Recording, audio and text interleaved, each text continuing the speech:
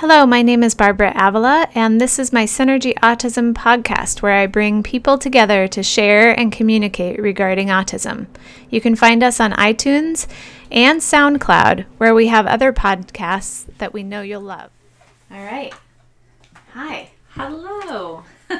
Welcome back to another book review with Behavior Babble with Pam Smith and Barb Avila. That's me. It is the start of another school year here in the United States, at least, and we thought we would read a book that really can help teachers who are welcoming students with autism into their classrooms. And we both are good friends and colleagues and know Jonathan Chase, who has written a fabulous book called From Surviving to Thriving, Classroom Accommodations for Students on the Autism Spectrum. And he can be found also at jonathanchase.net. And also, I did an interview with him on episode 7 of this podcast, if you would like to learn more about the book after hearing about it. Pam and I talk about it today. It is a self-published book and available on Amazon. And Jonathan has also done a TED Talk that is called Music as a Window into the Autistic Mind. So there's lots of ways to get to know Jonathan, the author, a little bit more. But today we're going to be talking specifically about his book about classroom accommodations. So, welcome. Thanks. It's excited. It's good to be back. It's great to be talking about Jonathan's book. I would say, generally speaking, one of the great things about it is that it's succinct and clear. And it's... especially as teachers are headed back to this classroom, but everyone that's headed back in September, it feels very chaotic. Grocery stores feel different. Everything feels a little of wonky. Driving, traffic, everything. This transition feels very visceral. Yeah. And what's great about this is that it's a very unassuming sort of, it can be a quick read. You could just reference just one chapter, one checklist even. So true. Which is it's very accessible. It's very accessible and incredibly concrete, which I think is just incredible. It's just not always the case. And we certainly have read more theoretical things in the past, self-reg coming to mind. And this one is much more, I'm going to give you specific tools and things and what I also appreciate is that it certainly could be used across different types of people who experience autism, but it also is really focused on that kid who's getting included in a regular classroom. Yeah. And so it's very focused on that regular ed teacher who is undertrained, frankly. Yeah, absolutely. And I think that he does a beautiful job of being very respectful of teachers and even though he didn't have the greatest experiences himself, he has come out with this gift to teachers that are, overwhelmed and having to put a lot of energy and money sometimes into accommodations. And he's there saying, you don't have to put that much into it. There are some simple fixes. There are some simple things you can do. And the biggest one he talks about is having an understanding of the processing and where somebody with autism is coming from. And I love that as the foundation for the entire book. Yeah, me too. In particular, this sentence on page 10, it's talking under the heading of information overload. One of the greatest challenges for most people with autism is their reduced ability to prioritize everything they are taking in. Mm-hmm. Now, you and I know that, and anybody who knows a person with autism knows that, but a teacher is like, why aren't you paying attention to this thing that's the most important thing? Because I'm saying it, right? Right. Or but, having sat in so many classrooms, what teachers do very fluidly, especially good ones, is they shift their priority based second to second to second based on what the classroom needs. Yeah, that's very true. And what they don't understand is that they're very skilled at doing that. Yeah. And others are not. Not everybody can do that. Yeah, definitely. Yeah. Yeah.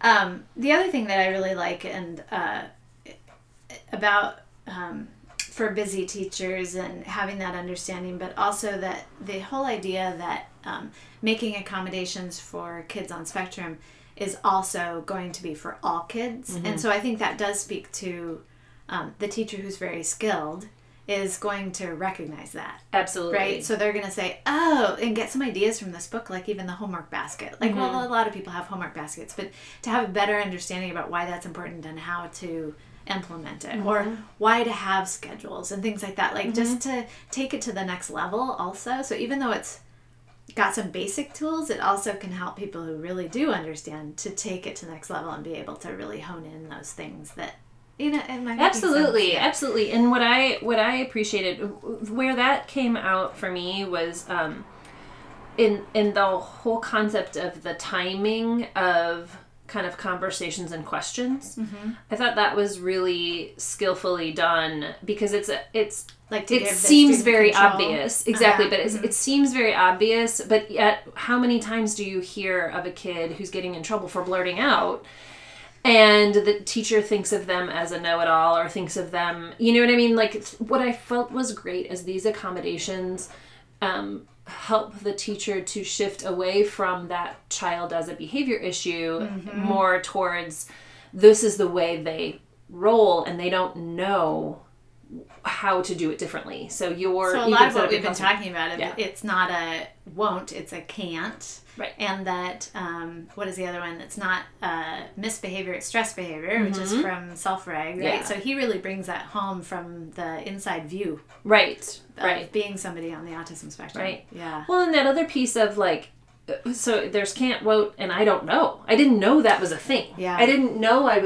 didn't know. You said, is it time for questions? Or any questions, and you meant any questions, but you didn't really mean any questions. Because I do have lots of questions. I have questions about climate control, even though we're in, you know, or climate, whatever. Change. Thank you. Climate control is a thermostat. Yeah. But climate change versus... but I realize we're in Spanish, so oh wait, maybe I'm you know, and I think that was a helpful chapter even for me to remember. Oh right, so often if I can come from a basis when I'm interacting with a person, and I have a teaching background, so I think that way. For when I come at it from a, maybe this person is acting this way because they don't know better. You know, that's a freeing thing. As a teacher, you're like, oh wait, this is what I do. I teach. Yeah. Assume intent, and then that can allow you to help or to teach or to support or guide or whatever, rather than if they're just misbehaving and you think of them as just misbehaving, you're going to come down with more decreasing their control. Exactly. Right? Which is, and their independence, which is actually the opposite of what usually you need to do. Yeah. Well, and it dovetails well with the visual from the Parenting with Love and Logic kind of. Yeah. You know, a lot of his examples are kind of late elementary, middle school. I mean, not all of them, but you know what I mean? That sort of that kind of middle of school time. And so really thinking about where and when do I give control, how much independence is expected, all of those kinds of things. I feel like it dovetails well with this book. Yeah. So I thought maybe we would share about how it's laid out, because I think it is laid out beautifully.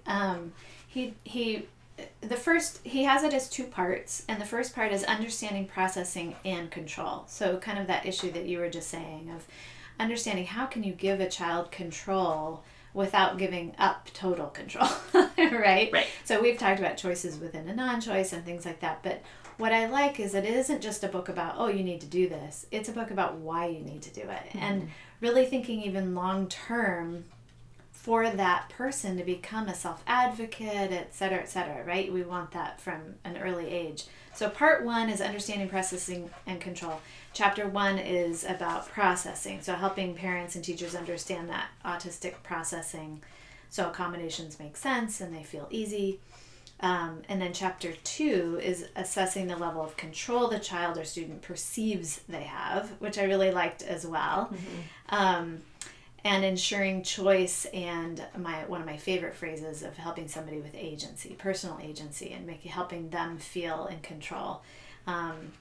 Because sometimes children will take control by being defiant. And I think that we think of it as, again, that misbehavior, but it's more, I feel out of control, so I'm going to take control. And even, it wasn't in this book, it was actually in the podcast that Jonathan was talking about how he did that. if he was backed into a corner, he had two choices.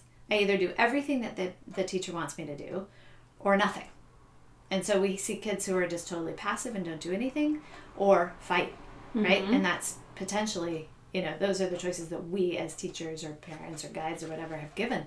Right. So to be more mindful ahead of the time of what choices are we giving to give them a little bit more of an out or a feeling of that personal agency. Yeah, without a doubt. And then, I also appreciated how there's essentially sort of very specific, in all of the sections, there's the sort of bullet pointed examples of wording, examples of the just specific examples. I mean, you could use them as a checklist as a teacher. Do I do this? Do I do that? Do I do this? And maybe target one a week or something like that until you get more skilled at understanding. And it also will depend on the student that actually is in your class, but but certainly this is a good starting point for trying to figure that out and understand each student and how much they need or how they're processing or Then, do you want to describe part 2? Sure. So then we have specific classroom accommodations that include, I'm going to just read it so that I don't have my memory fail me, since I couldn't think of climate change.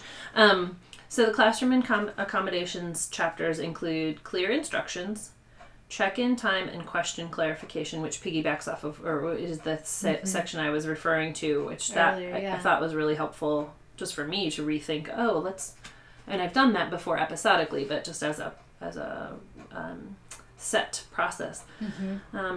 The next chapter is social rules. Of course, we know that can be a really slippery slope for some kids, and absolutely an area where control comes in because they don't want to look different from peers. I mean, they're still humans who want to be successful, and when they fail or when they mess up a social rule, it feels very big, especially. Or miscues. Absolutely. Routines and schedules.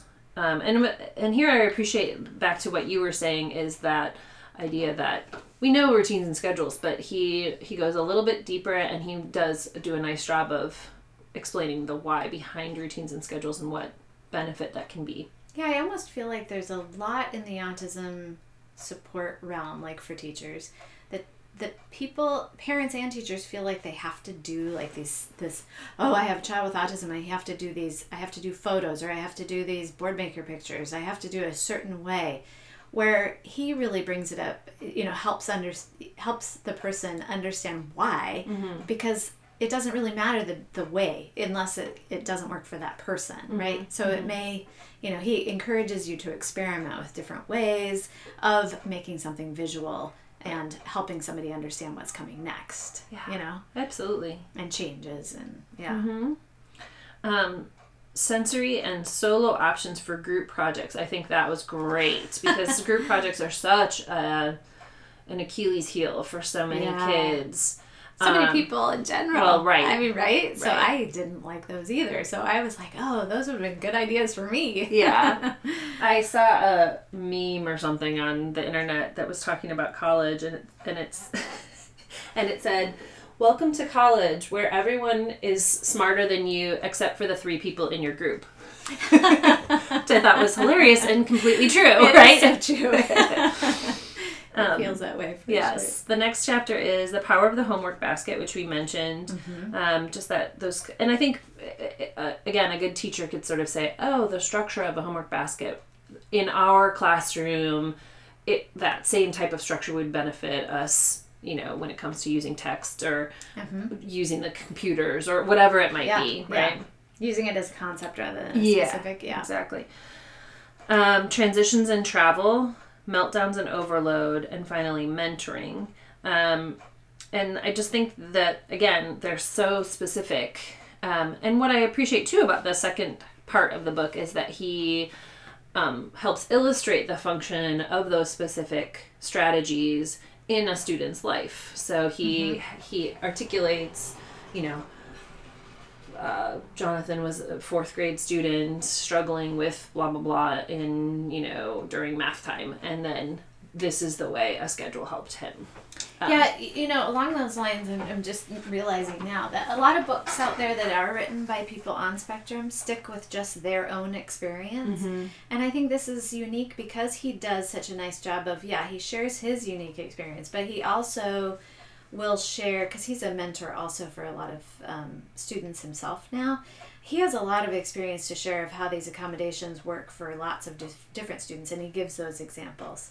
So he's such a great storyteller, and so he'll tell, you can really visualize what's going on for each person that he brings up in the book. Mm-hmm. Mm-hmm. Yeah, completely agree. So I would say too, and then there's just, the tips at a glance, right? From, again, back to the kind of the structure of it. So we have, in each of these chapters, we have the specifics and how it relates to the processing. We have a story, and then the tips, which you could easily just page through and go, what was the thing about homework basket again? If you read it in September and then had an issue in January, boom, it would just be a reminder. I even thought it would be good to have those on a PDF for being able to have in your room or something.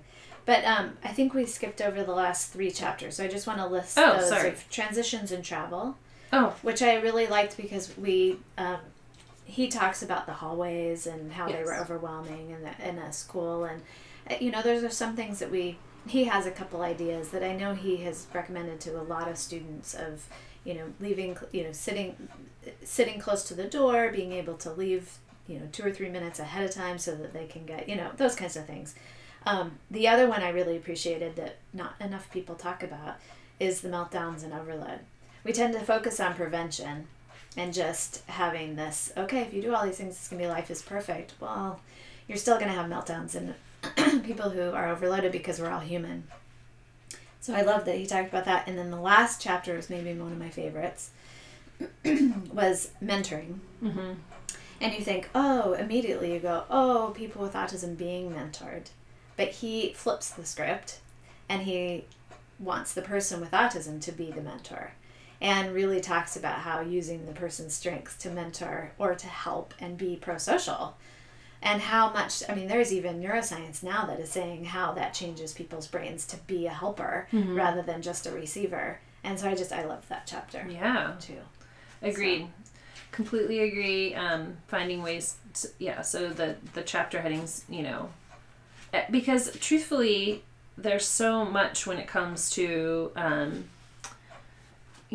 people on spectrum, they spend a lot of their days being told what to do. So to think in terms of, we're going to honor your strength. Every human wants that, right? Yeah. You're probably going to be helping with meltdowns, overloads, and, certainly any behavior challenges if you can tap into that. Yeah, absolutely.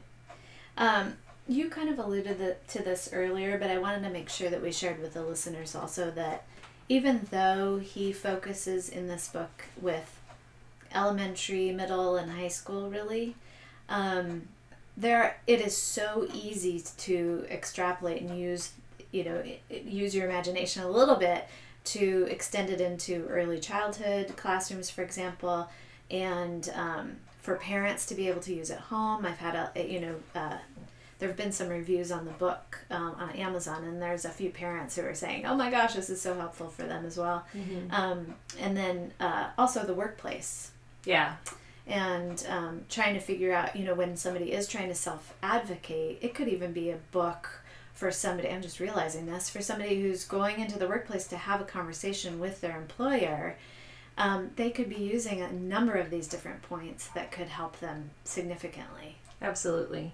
I just think, in terms of questions for, the time for when to ask a question, the time, how do you, the concept of the solo options for group projects. If everyone is sitting around a table getting a group project, I'm actually really good at making the spreadsheets. Can I just do that and then send it to everybody via email? Yeah. I think of that because with the Autism Society of Oregon, I'm on an outreach committee, and there's a person who experiences autism on that committee with us, and they are very good about reminding our group that people might want to really participate but not access it in front of everyone at a certain time of day, et cetera, but they want to be participating. So it is thinking in terms of like, what are some other roles that somebody could have Yeah. that would be equally helpful? Yeah, or even, well, and it actually just, no, more, like, even simpler than that, the method of participation. How do I access, so if in a classroom, back to the book, if in a classroom, you know, the student sitting and hearing a lecture about the math, they have to tune out for a second, but if they read it, then they're onto it, and they can follow through. That would be a good thing for a teacher to understand, right. or an employer, right, and exactly, and a good thing for the student to learn about themselves, right? So what to be able to ask for, right, exactly, what the person in the committee is really good about saying is, perhaps they would want to listen into the meeting. They don't want to physically be in the meeting because the fluorescent lights are bothering, or being around other people's perfume is bothering, or, you know, trying to follow people's facial expressions and tone of voice at the same time is very overwhelming. But if I just sit and listen and I'm in my own space at home, I'm great. I have no problems with any of those things, and I can really add to the group, right? Yeah. So that particular example wouldn't work for, say, a public school setting, but it would work if, say, the group project was supposed to be done at home, right? And you were supposed to get together and work. Well, maybe you talk to this kid about they call in remotely, and everybody learns, like, this one person can participate in the group if they're over Skype or whatever. Zoom, whatever. Yeah. FaceTime, whatever. Yeah. All right, so I think that we both love the book, and we also really appreciate Jonathan Chase in general. And just a reminder, you can find out more about him in lots of different ways, and we'll have it in the show notes. Are there any other books that you would recommend that are classroom accommodations also? I did not think ahead of that, no, I didn't so either. I can't think of one. But if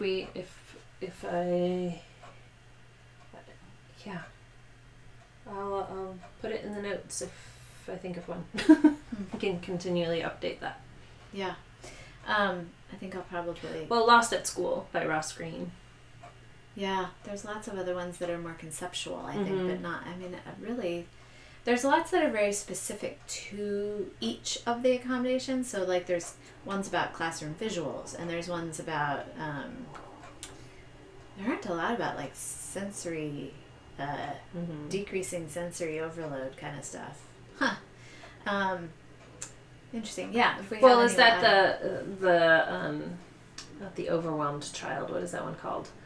The out of sync child. Oh. Does that the out of sync child at school? Yeah. Yeah. Okay. That's true. Okay. All right. Well, thank you for chatting about this book. Very fun. Welcome back to school, everybody. Yeah. Welcome back to school. Thank you so much for listening to another episode of the Synergy Autism Podcast, where we are bringing people together to talk autism. And if you'd like more, please go to our website at synergyautismcenter.com. You will find a lot of information, blog posts, courses you can take, and more. Again, synergyautismcenter.com. That's SYNERGY.